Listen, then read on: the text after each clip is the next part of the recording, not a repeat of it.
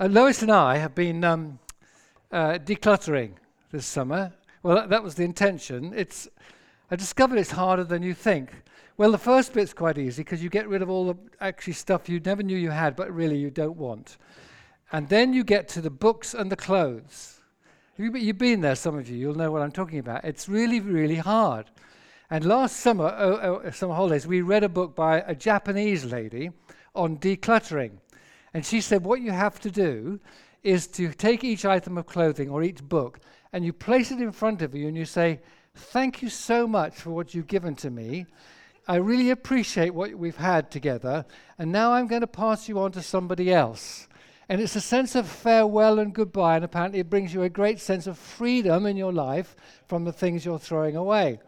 Well, I went to do this with my books in my study because I've got rather a lot I wanted to get rid of. And the first book I picked up, I was just saying thank you to it and realized I had never read it. And so I thought I never got past the first book because I sat down. I thought I'd better have a browse at this book. And it's a great book by a guy called Wayne Cordeiro, who's a pastor of a large church in Hawaii. It's the sort of place you don't feel called to, you just go to. And he's pastoring this church. And when he got there, he found that there was a competition that went on between different churches in the island of men in canoes. This is all in the introduction. And he got this group of men together. There was about 8 of them, I think, and they all had to get in this canoe. They were going to practice.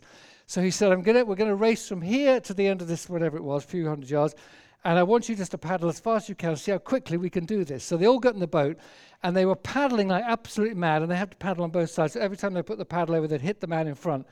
And people got bruised and cut, and they got to the end of this piece after a minute and a half, absolutely exhausted. So he then said, we need to train properly. So he then taught them in the ensuing days how to paddle, that they need to paddle one side and the other. But the most important thing was to look at the guy in front of you and try and go in sequence with him. And he said, your job is to serve him to make it easier for him. And I don't want you to try hard, just go very gently. After 4 or 5 days, he said, let's do this again, the same stretch of water. And you ought to do it like as a Sunday afternoon out. You're not to strive, not to struggle, just to go at an easy pace. I'm hardly going to time you. So they got in, they rowed this thing, and they took half a minute off their time. And he said, and nobody was out of breath at the end, no one was even tired. He said, when he looked at this, he realized this is the sort of church he wanted. Not of canoeists, but he wanted a church where everybody was doing their bit, serving one another, when nobody got tired and weary because everybody was working at their thing. And he set out to run a church called this book, Launching Effective Ministries Through Teamwork. You can have it if you like, because I will be saying goodbye to it this afternoon and welcoming it into a new home. This summer we're looking at the whole series of one another's, and that's me decluttering, by the way, and many people join the church because they actually believe that when they get into the church, it's wonderful because you're going to have your own sort of social workers and personal workers, and the leaders in the church are basically designed and have been to college to learn how to look after you. They will visit you when you're sick. They will come to your home when you have any need. They'll pray for you at any time. They're available to you. That, of course, is a complete misunderstanding of church. The church is basically a community of people who sort of look after one another, care for one another. They do all these things. This is the New Testament, some of the New Testament actually instructions to us to accept one another, to be kind to one another, forgive one another, carry each other's burdens, submit to one another, love one another, encourage one another. We had that last week. Serve one another. In other words, it's a self-serving, self-helping group of people. It all happens within ourselves, within the body. And that's already happening this morning. You can tell that. And the fact that I'm standing here speaking to you is the easiest thing in the world because I'm being served, or we're being served by a whole stack of people. Julian welcomed us through the gate. Otherwise, we'd never have got through that massive gate down there. He's waiting there now, probably. I don't know, unless you come in here, Julian, serving us. David welcomed me on the door. He gave time to do that. People were serving. Dot was on this door. She gave us an outlook. Catherine has been on the PA. She said she's going to turn it off if I speak badly, but okay so far. And you know that, Gregor McLaughlin, for example, is there week after week after week, and nobody actually noticed there's them. unless there's a squeak and a bump or something goes wrong, and then we all turn around and stare at them. And Hillary's on the PowerPoint, and somebody else has put the chairs out, and someone's put all this out, and someone will put it away again after, and I have no idea who they are. And Ben will play the music, and lovely Melody and others will lead us in worship. And they're all done, all these people are happening and doing stuff, and that's made it possible for me to stand up and speak, because a whole mass of people are serving. Do we need more people to serve? Yes. Can you imagine if 400 to 500 adults in a church like ours, every single person was serving in some capacity, everybody would be doing their bit, and nobody would be out of breath. That's what it's about. This is fantastic. It could be even better. And in my life, as in yours, you've had examples of people serving you in a remarkable way. I remember soon after we came to Birmingham, we moved into a house in School Road in Moseley. And Lois and I were involved in a tour. We were touring the Midlands, 52 places, putting on an evangelistic musical all around the Midlands. And there's a guy on our group who came with us called Chris. And he noticed that we didn't have much money, and in our house we had no central heating. And he came in night after night after night, and he completely fitted our house out with a complete central heating system for no cost at all apart from the parts. Why? Because he learned to serve. That's what he did. He saw a need, and he did it. I remember many years ago when we were leaving Riverside with others, and I was traveling a great deal. And Alistair Barr came up to me one day and said, "I don't know how you do all this driving." I said, "I don't know either. I'm really tired out." He said, "I love driving. Can I drive you?" And for many, many years, you probably don't know this, Alistair Barr drove me all over the place. We had a huge amount of fun. He knows the tea shops of Britain like nobody else. We just had a great time. But what an incredible service that was. A few years ago, 3 years ago, my father died. He had dementia. He was in a home in Orkney Islands. And the hospital rang me, the home rang me one afternoon and said, "Nick, your dad's dying." And I don't think I told anybody, but Andy Mackey found out about this. And he rang me. And he said, "Nick, I'm going to drive you to Orkney this afternoon so you can see your dad before he dies." I could not believe that anybody would do that for me. In the end, I rang the home and they said, "He's only got a couple of hours." We wouldn't have got past Manchester in that time. It wasn't worth going, so we never actually went, and I never saw him after that. But I remembered that. And that's because Andy Mackey is a person who I've known for many years, who is a servant at heart. He looks for things to do, and he serves, and he served me in that way. And I will never forget that. And you've had the same. People who have just given their time and their energy to serve you. And the story starts with Jesus, of course. He lays down the gauntlet to us. You remember in Matthew's Gospel, the disciples come to him and want to know who's going to be the greatest. Well, actually, it was their mother, really, who was causing the trouble. And she inspired them to ask this question. He said, "Look, you got it completely wrong." He said, "It's people in the world who are all asking to be the greatest." Why? Because they want people to serve them. They want power over people. He said, "You've got it completely wrong. If you want to be the greatest, you have to be the servant." He said, "Look at me. I've come amongst you as one who serves. I'm a servant of all." Paul showed it, in Philippians, where he said Jesus was not only a God, he became a man who became a servant. He says, "I've come to serve you." That's what leadership is about. That's what living is about. And then you get that amazing story in John 13, where Jesus, he's got a few things on his mind at this point, you have to say. He's going to the cross. This is the last time he's going to meet with his disciples. And he comes into this room and notices no one's washed their feet. So he gets a towel, he puts it around his waist, and he starts to wash their feet. It says, of course, of him that he knew where he was coming from, he knew where he was going. So he felt utterly secure. He felt very totally secure in who he was, so he could do it. He didn't think, "Oh, this is a bit beneath me. I shouldn't be doing this. I'm God after all. For goodness sakes, I don't wash feet. I die on the cross for people." He did it because it needed to be done. And he said to the disciples these words, "I've set you an example that you should do as I have done. I tell you the truth, no servant is greater than his master, nor is a messenger greater than the one who sent him. Now that you know these things, you'll be blessed if you do them." It's not beneath you guys, just do it because it needs to be done. I remember many years ago, Lois and I, we still know this lady, she was married to a celebrity, a household name, and she's become very well known herself, in fact, through her writings. And she travels all over the country speaking at various things. And she told us, I think the only people I think she's told actually, she said this, "In my church, I go into the church on Tuesdays and Thursdays every week before any of the staff come in, and I clean the toilets. And nobody in the church knows that I do it. So why on earth do you do it? Because I want to show that it's not beneath me. I do all this traveling and people think I'm wonderful, but I need to tell God nothing is beneath me. I'm willing to serve at that level because I want to show that I care. Paul in 1 Corinthians 12 gives this amazing example of the body of Christ. He talks about the church as a body, like a human body. And many of you have read that, 1 Corinthians 12, and he gives us lovely pictures humorous pictures actually, of the ears and the eyes and the nose and the hands and the feet. And in that, he's basically saying the human body is an incredibly serving agency. Every part of your body is serving the rest of your body. No one part of your body is doing what it does for itself. It is totally integrated. And of course, you take it for granted. You don't realize that's happening until it goes wrong.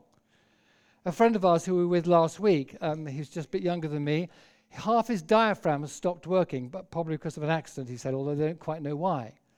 Now, he's never met his diaphragm. He's never spoken to it. He's never thanked it.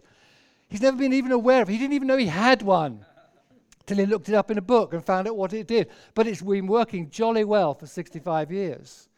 Unbeknown to him, it's just got on and served everything else in his body by making his lungs go up and down. And now it isn't.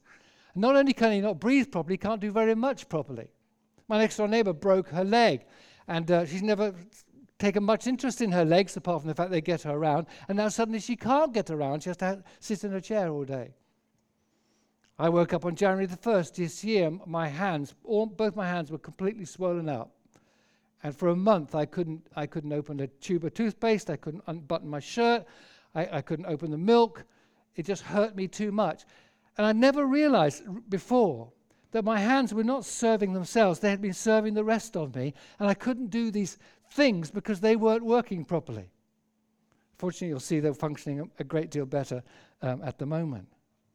But that's how the body works, and Paul says that's what the church is intended to be like. So when part isn't doing its thing, everybody notices it.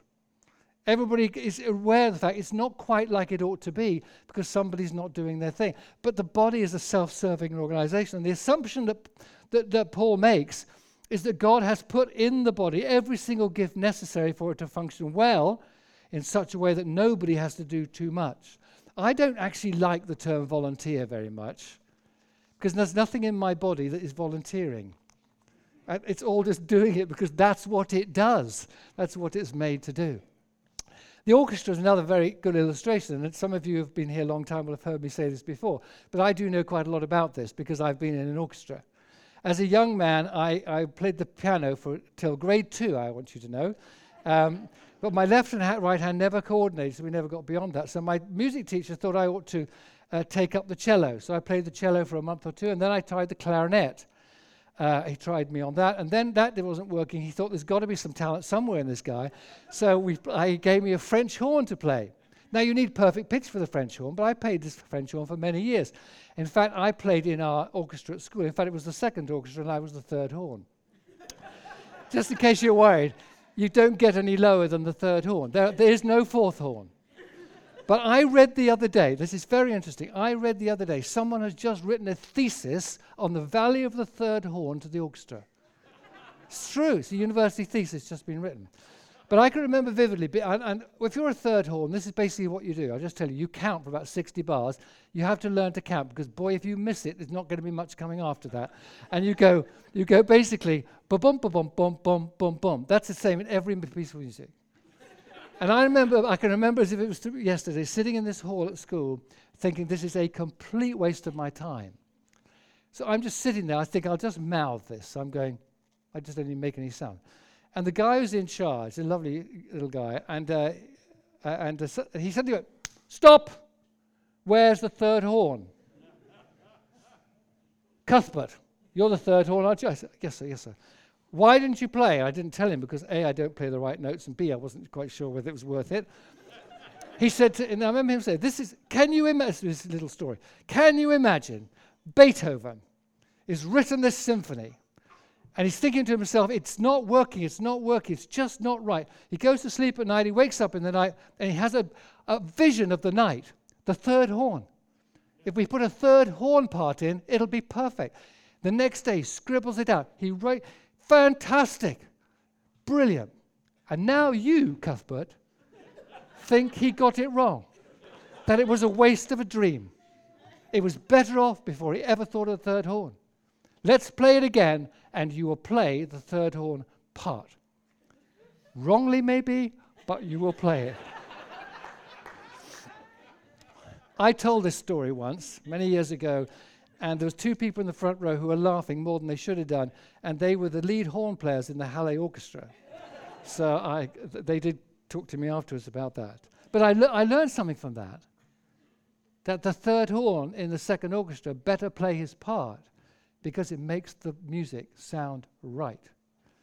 Jesus said there's people with different levels of talent and gifting. Some 10, some 5, some 1. He said the problem is not with the gifted people, highly gifted people. It's the one talent people who don't think they've got a talent.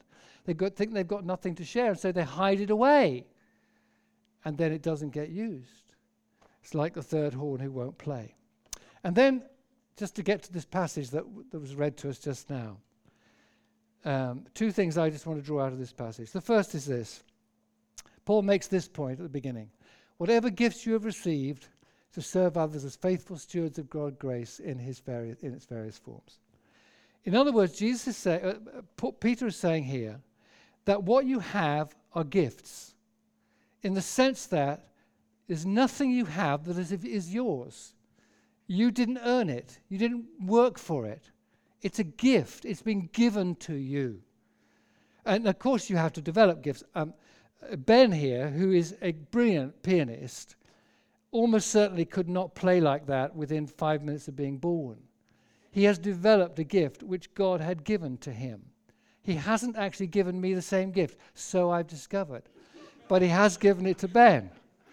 And thank goodness he's leading the worship and not me. But it's a gift. And it's a gift from God. And everything you have is a gift from God. And then he goes on to say, they are not for you, they're for other people. God has given them to you for others. I don't know what those gifts are for you. It might be a talent, like playing the piano, like doing the PA. You may have a particular gift, a particular bent, a particular thing you like doing. It might not just be a talent, it might be time. Time is a gift. Oh, I've got some time. I could use this time for you. It may be energy. I've got some energy. I've got some strength. Maybe any of these things. It may even be a smile. Do you know I believe a smile is a gift? I was there 3 days ago. I was in a building and I was in the lift going up and I was having a difficult day. The doors opened at level whatever it was and a woman got in about a bit younger than me and she smiled at me and said hello. And I have to tell you, she made my day. It was only a smile, but it was a gift she gave away to me. There's so much we have, but it's given to us. And then Peter goes on to use this word. There's two words here. One is the word diakonos, which Jesus uses back in Matthew. This is another word here that he says you are stewards. Now, if you understand stewardship, you understand serving. Stewards are people who are given something. It's not theirs, but they're given it to look after. In the New Testament days, there were stewards of households and stewards of estates. But they weren't yours, but you could use them and be with them and in them, but you ought to give them and look after them. So everything we have is given to us by God, and it is our responsibility to pass it on. If you've got small children, say you've got two small children, 10 or 11 or something, and you give one of them two £5 notes, and you say to little Johnny, here's two £5 notes. I want you to give one of those to your sister Sarah, and you can spend them on whatever you like. And he's very pleased with this. He walks off. About a few days later, you find out from Sister Sarah that she never got her £5, but Johnny has spent the £10. You would be a little miffed, because you'd be saying to him, Johnny, I gave you one of those fives to steward it. It was a gift from me, not for you, but to pass on to somebody else. And that's exactly what he's saying here, is that God, it actually uses the expression, Administration in one of the versions, administrations of God's grace. In other words, God's got all this grace and all these giftings and all these wonderful things, but he doesn't do it himself. He comes to us and he gives it to you, and then you give it to them. So that everybody gets to be blessed, and everybody gets to give, and everybody gets to receive, because everybody is passing on God's grace to one another. We are responsible for the gifts, talents, time, energy, whatever it is. We are responsible for it. It's not for us. It's in order to serve. And when we all serve like the men in the canoe, nobody gets out of breath and everybody gets there quickly. That's this amazing picture of the one another's in the New Testament and the great thing about serving. And then he goes on to say, with the strength of God, that God may be praised. That's the wonderful thing. That you think, I haven't got the time. As soon as you start to do something in service for others, he says, God gives you the grace. God gives you the strength. You are energized by the fact that you are giving and you are serving. You start off with, you think, I haven't got much to give. And you do your little bit, and you suddenly find it's energizing because you're contributing in an amazing way to other people. It's the serving. Serving is basically taking what you are and you laying it at somebody else's feet. It's not quite, it's the same as loving, but slightly different. It's actually saying, here, I've got this, I want to give it to you. I want to make this available to you. My time, my energy, my gifting. I'm making it available to you. Now, let's go back to Ben for a minute, since we'll put Ben on the spot here.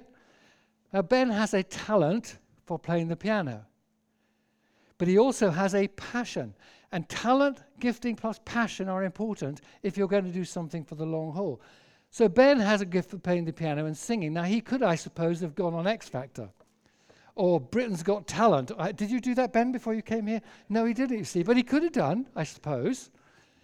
But that's not his passion. His passion is not to be rich and famous. It might be, but he's not going to be. His passion is to worship. So he takes the gift he has and the passion he has, and he gives it to us as an act of service. And we become alive through it, and we are blessed. And God gets the glory and the praise. Okay, 4 questions to close with. Oh, they moved the clock over there. That's why I'm going on a bit, Judy, because I thought it was there and then moved. 4 quick questions.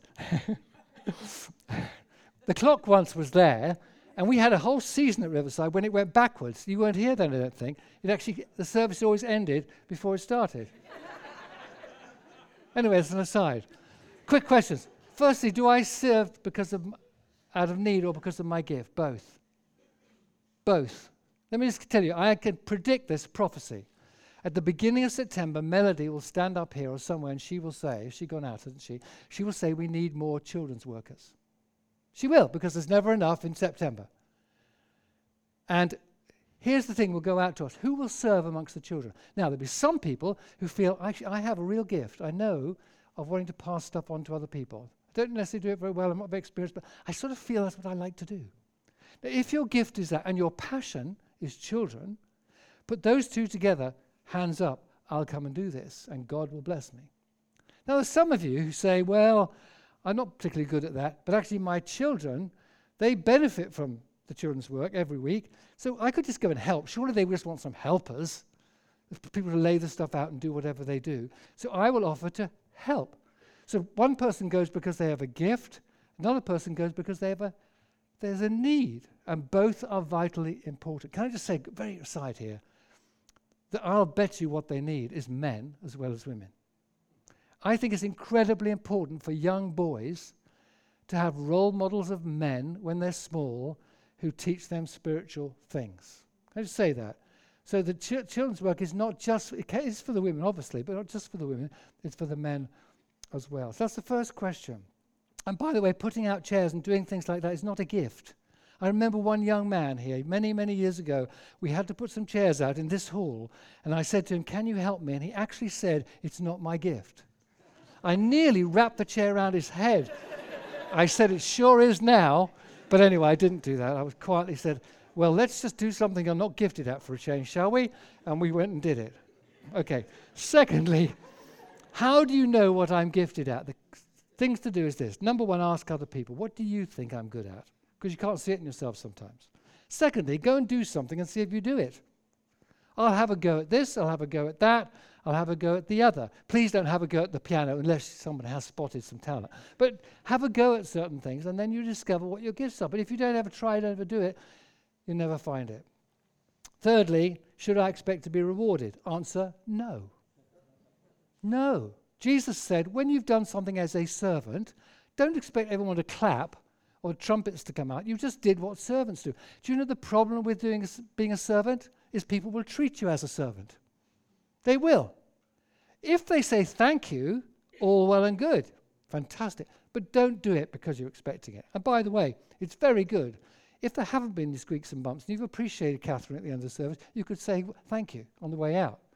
Or to the person on the door, thank you. Or the people who play the music, thank you. A little thank you does help. They're not expecting it, because they don't often get it. But they have served us, and don't crowd them out after the service, please. And lastly, does everyone need to serve somewhere? If you want a healthy church, yes. If you want a healthy church, yes. If you don't want a few people to get exhausted, yes. Now let me close with an illustration I heard the other day, which I think is quite helpful. There are two garments that you wear in life, and you choose in the church which ones you wear. The first garment is this. It's a bib. I meant to come off at separate times. Anyway, the first one is a bib. Now, a bib you wear when you're a child, when you're a baby. And some people come to Riverside and they're new Christians, or they're not yet Christians. They're learning. Or you're a new Christian and you need to be fed, you need to be encouraged. That's absolutely right that you should be. We all go through that period in our lives where we're growing, we're just learning the basic stages. So you wear the bib. But there comes a point in life where you put the bib away and you put on the apron. And the apron is something you put on, and as soon as you see a guy put an apron on, or something's going to happen. They're going to get into the kitchen. We've got a barbecue on after this, and we'll put the aprons on so we don't get dirty. And you'll know whoever's got the apron on is planning to do some work. And the question I heard asked, and I think it's a good one, is whether you're wearing a bib this morning or you've moved on to the apron. And the apron is the thing you wear when you're going to serve. Every one of us should find a place to serve, whether it's just we've seen a need and we're going to buckle in there and do something, or because we know we've got gifts and talents and energy and time, and we are part of a family. You may be using it out in the workplace, you'll be using it in the community, but supremely we need to be using it in the body of Christ so the whole church works well. And then when it all works well, no one's tired, no one's having to do too much, and everybody is being blessed because God's getting the glory. Let's close together with prayer. And Ben. There's a lovely phrase in the Anglican communion service. It says this, whose service is perfect freedom. To serve is to be free. To be served is to understand that God has graced you with so much. To serve is to recognize that what you have is not for you, it's for others, that they may be blessed, and that the whole body is built up